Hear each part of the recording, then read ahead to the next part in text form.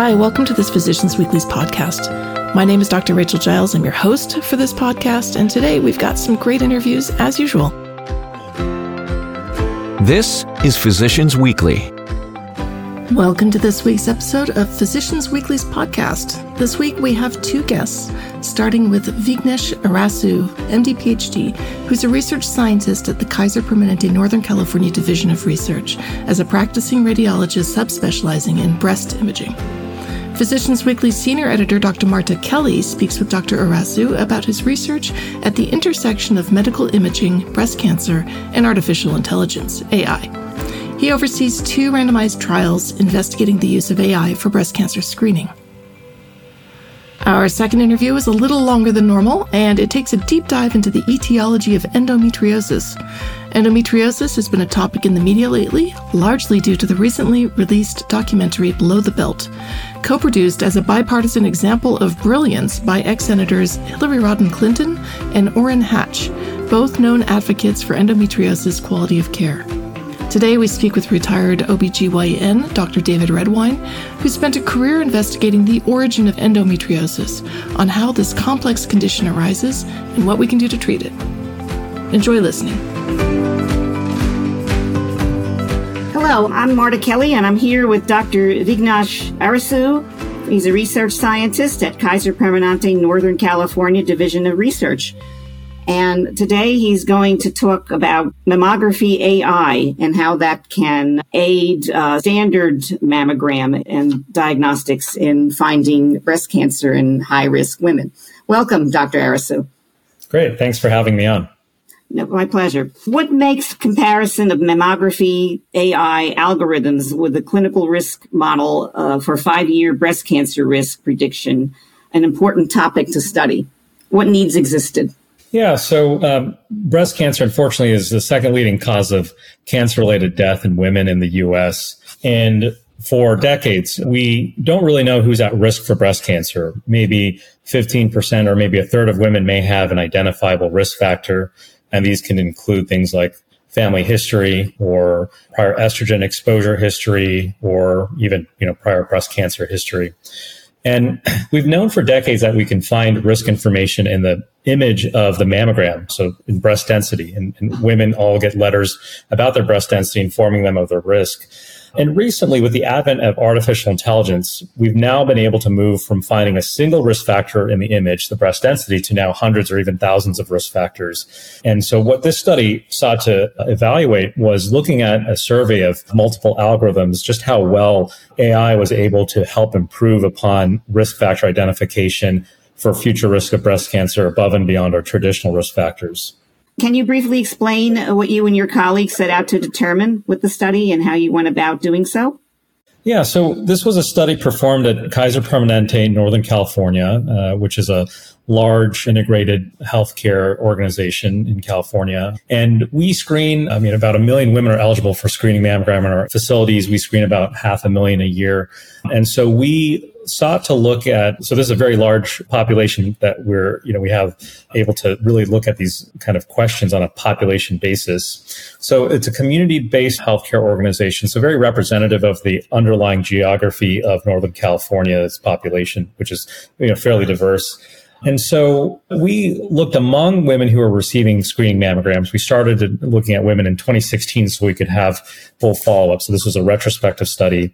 And among those women who had no suspicious findings on their mammogram, so a negative mammogram, at least to the human eye, that was about a cohort of 324,000 women. We took a subset of their mammograms. We took all the women who went on to develop cancer. That was about 4,500 women. And then we also took a sub-cohort of women to represent the overall population. That was about another 13,000 women.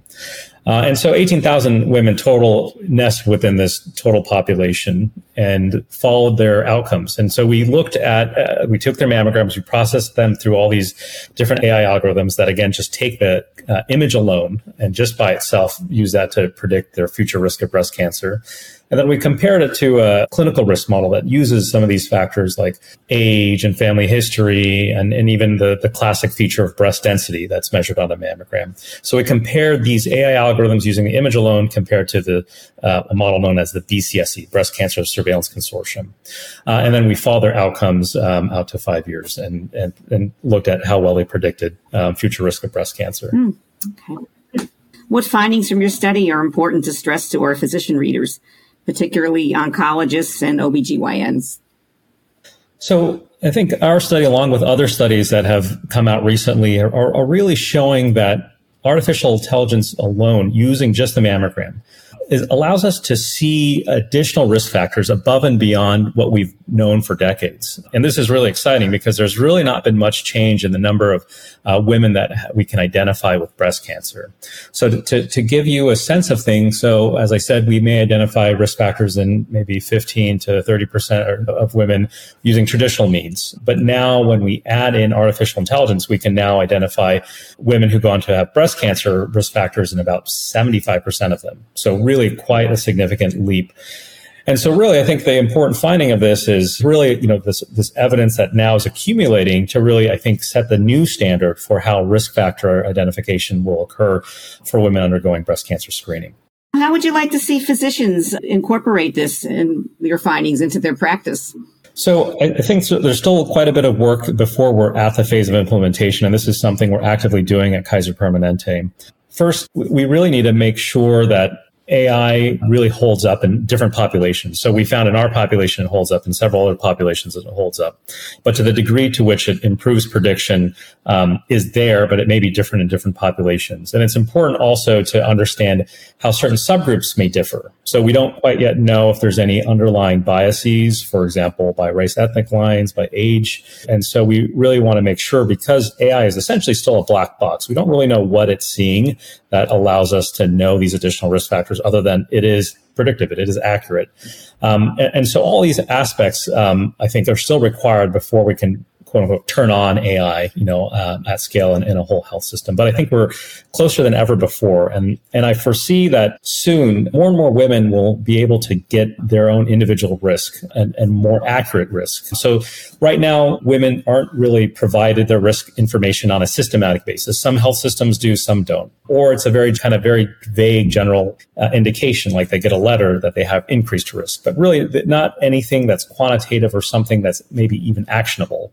And so I think what this allows us to do is take the data element that is common among all these women who are eligible for screening, which is an actual medical image, a mammogram, and now provide a systematic kind of consistent risk evaluation. And so now that we will hopefully see more and more kind of towards this future of precision medicine, of really being able to use an individual risk score to actually guide care. It's very interesting. What would you like to see in the future research in this area? What needs still exist? So I think what the field really needs is, as I mentioned, really evaluating AI across multiple populations and really to ensure there's not any underlying biases or understanding why there's variability because of the black box nature. But I think the other important aspect is how we combine this with additional known risk factors and how we can kind of put together everything into kind of the next generation of breast cancer risk assessment. That's an area of active focus in my research group and in many others. And so hopefully that we can start converging to a place where we can provide women, again, a more accurate, more consistent, and with the ultimate goal of being able to identify women early in order to avoid breast cancer-related morbidity and mortality. Well, this has been very, very interesting. I want to thank you for participating in the interview. Great. Thank you again for your time and interest.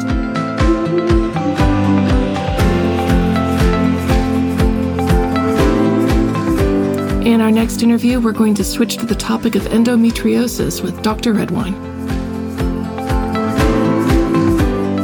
I'm going to start off just by thanking you so much for your time here today. And can you just start off by telling me who you are and what your interests are? My name is David Redwine. I'm a retired obstetrician gynecologist. I worked in Bend, Oregon for 35 years.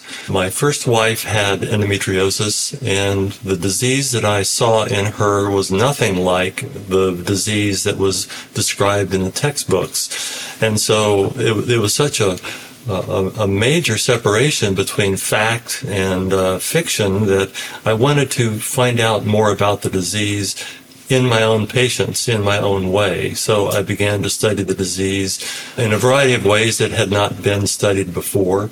That led to several landmark publications. And even though I have never had an academic appointment, I've also never had an association with a pharmaceutical company or a medical equipment company. So I was in solo practice by myself, 140 miles away from the nearest interstate highway. So I was off the beaten path. I was able to think about the disease the way I wanted to think about the disease and consider it and study it the way I wanted to study the disease, not repeat what seems so wrong from the textbook. So I sat down and collected basic information about where is it in the pelvis, what does it look like, how does it change in appearance over time. And when I was through, I realized that our entire understanding of the disease had been wrong because the literature was focusing on patients who had more severe disease, endometrioma cysts and things like this. But before every severe manifestation of a disease occurs, there is a milder manifestation. It's not that one day you go from normal to severe, you go from normal to mild to moderate, severe, however you want to measure it. And so by biopsying anything that looked abnormal, I realized that there was this entire spectrum of early stage disease that preceded the classic description in the textbooks. And the problem was that the manifestations of early stage disease, in teenagers and patients in their 20s, that was much more common than the classic textbook description. And so there was this massive selection bias based on let's look for really severe disease and this other stuff doesn't matter. Well, the other stuff matters because, it's what leads to severe disease in some cases. Not every case of endometriosis goes from mild to moderate to severe. Every case of endometriosis can hurt, though. Pain is the most common and most specific symptom of the disease. Pain is fairly geographically precise. The most common area of endometriosis to be found is in the bottom of the pelvis at the end of the vagina next to the rectum. And so painful intercourse, painful bowel movements with the menstrual flow are very common in patients with endometriosis, just in terms of symptoms. But any pain in a patient, whether she describes it as abdominal pain, pelvic pain, backache, any pain that is keeping a patient from school or work or enjoyment of life, needs to be respected and investigated. All too often, patients are, put on months or years of birth control pills or other hormonal management regimes. And yet we know that those don't really change anything and they don't treat symptoms very well in a lot of patients. Yeah, so what are the origins of endometriosis? Well, there's really only one origin. There are two or maybe three theories of origin, and the oldest thoughts on the origin of endometriosis from the 1800s was that it was something that you were born with, therefore embryonic. Familial tendency was kind of, suspected. The oldest theory was embryonic.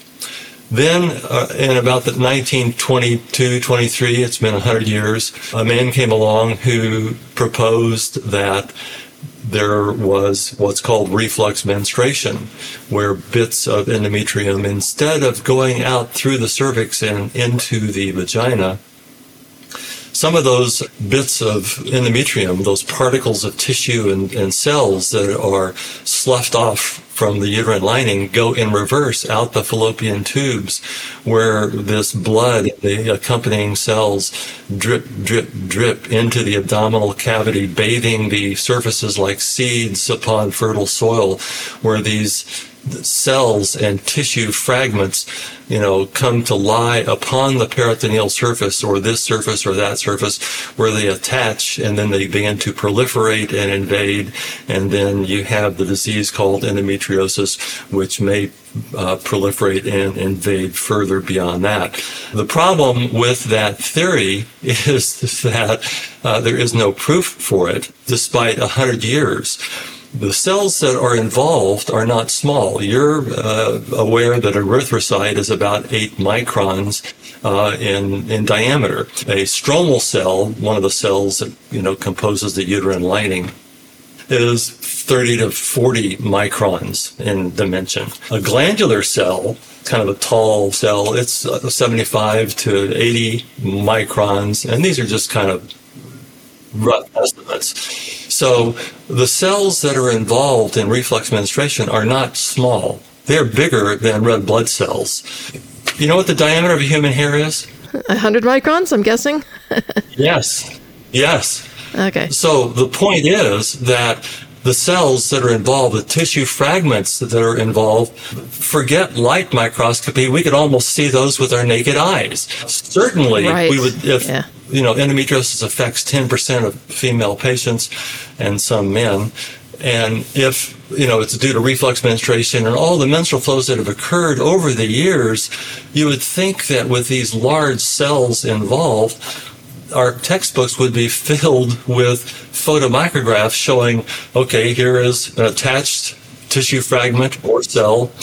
Here it is proliferating and invading the peritoneum. And here we have endometriosis.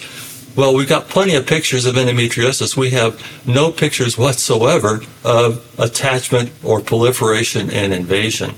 That is why we know that reflux menstruation is not the origin of any form of endometriosis, but it is the most dangerous theory in the history of medicine by far, given the hundreds of millions of patients who have endometriosis and whose care has been guided by this crazy theory. We have a theory of origin that people believe in almost like a religion because it's faith-based. Because there is no proof for reflux menstruation, we can reject it, and we can reject all of its sub-theories. So what are you left with? We're back to a genetic/embryonic basis of the origin of endometriosis. And this is the only theory of origin that explains everything we know about the disease. People are still, with one foot in the past with reflux menstruation, but, people are beginning to realize that, yes, well, the genetics of endometriosis is important. Endometriosis is extremely pleomorphic in its appearance. I mean, it can range from little tiny clear dots all the way up to, large tumors of the ovary or of the bowel or anything in between. And of course, it can hurt a lot, it can hurt a little, it can involve this area or that area, although it follows patterns. There's no question that endometriosis follows patterns not only in the pelvis, but also in the rest of the body where it can affect other organs. When you look at all these traits... So where do you get the cells from, though? Are they stem cells that remain dedifferentiated, or... And how does this work? Because what did the gene expression studies show then? Well, the gene expression studies just show that there are multiple genes that are involved in patients who have endometriosis. When you take genetics, the genetics that is known and expanding over time, and intersect it with basic embryology, it becomes like this. You've got the individual has its inherited genetics, and those genetics are going, at the moment of conception, they're set at where the endometriosis is going to be biologically active, malignant potential it might have. It's typically low, but that's a side feature of endometriosis. And any other characteristic of the disease that we can identify in the child or the adult, well, that's all set at the moment of conception. So what happens is, as the mesoderm is kind of migrating around, to form the pelvic organs, recall from embryology, the pelvic organs formed by cells that seem to be sliding down the posterior side of the embryo, and then they kind of rise up, to form the uterus, tubes, and ovaries. Well, depending on genetics, the differentiation and migration of those cells is going to be altered in patients who are going to develop endometriosis. And how much alteration is going to depend on the built-in genetics. When you keep in mind, too, that endometriosis is also associated pathologically and genetically with adenomyosis and with fibroids, you see that, well, this is kind of a bigger genetic problem than just endometriosis alone. Oh, one other thing, about the genetics.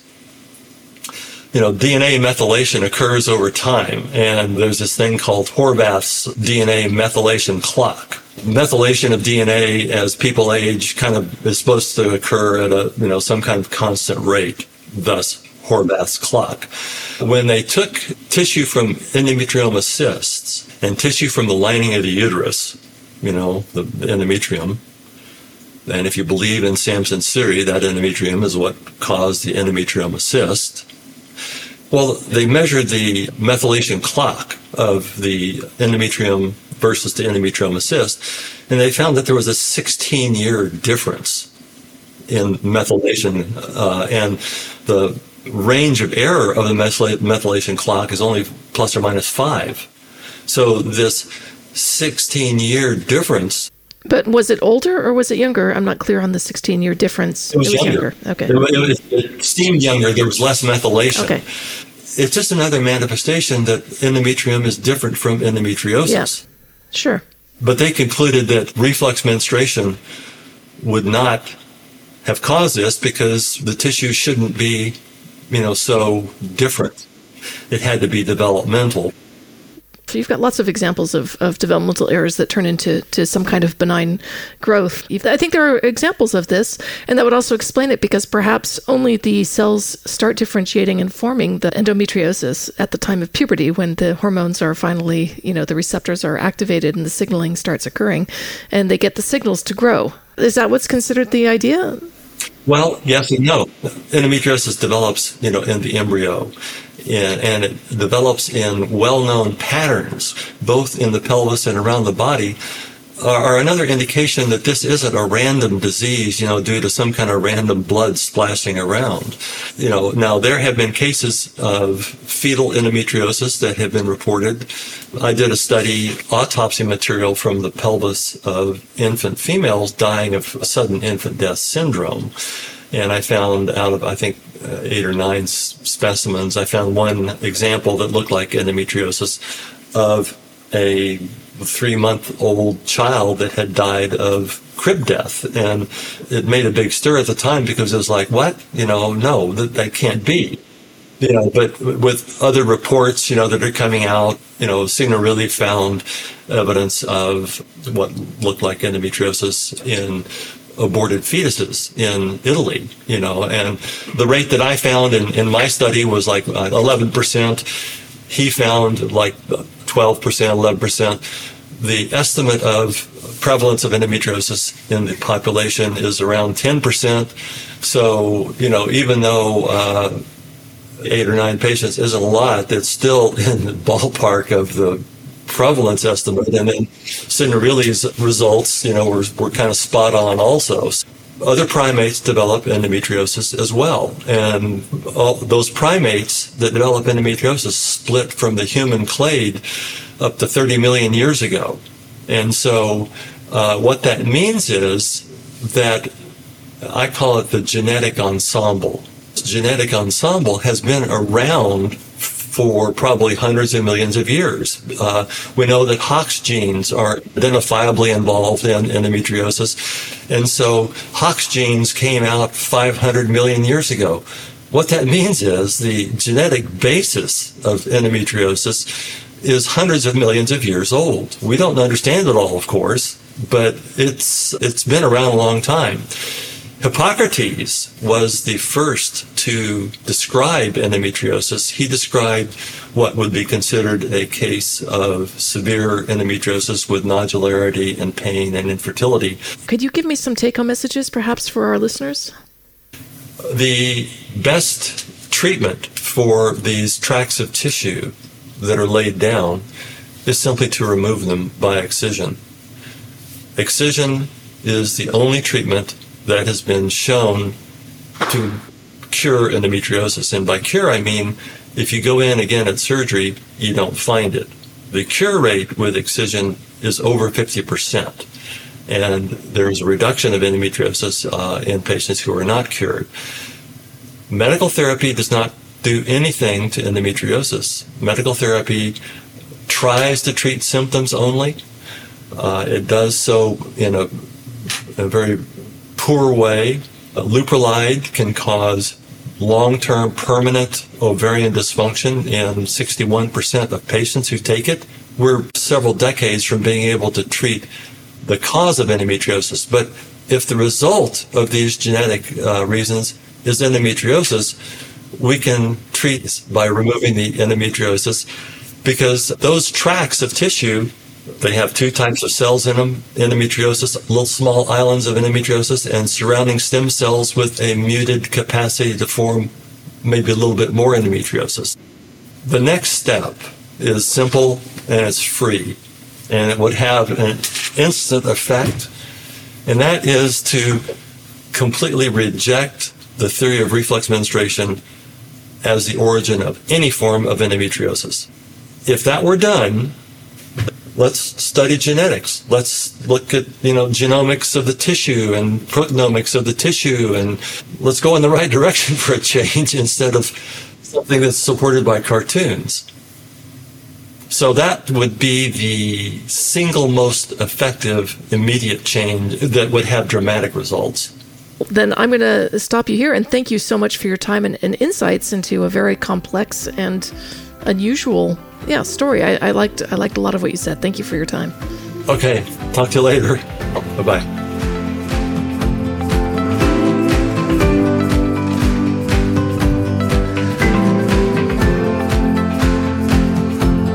Thanks for listening to Physicians Weekly.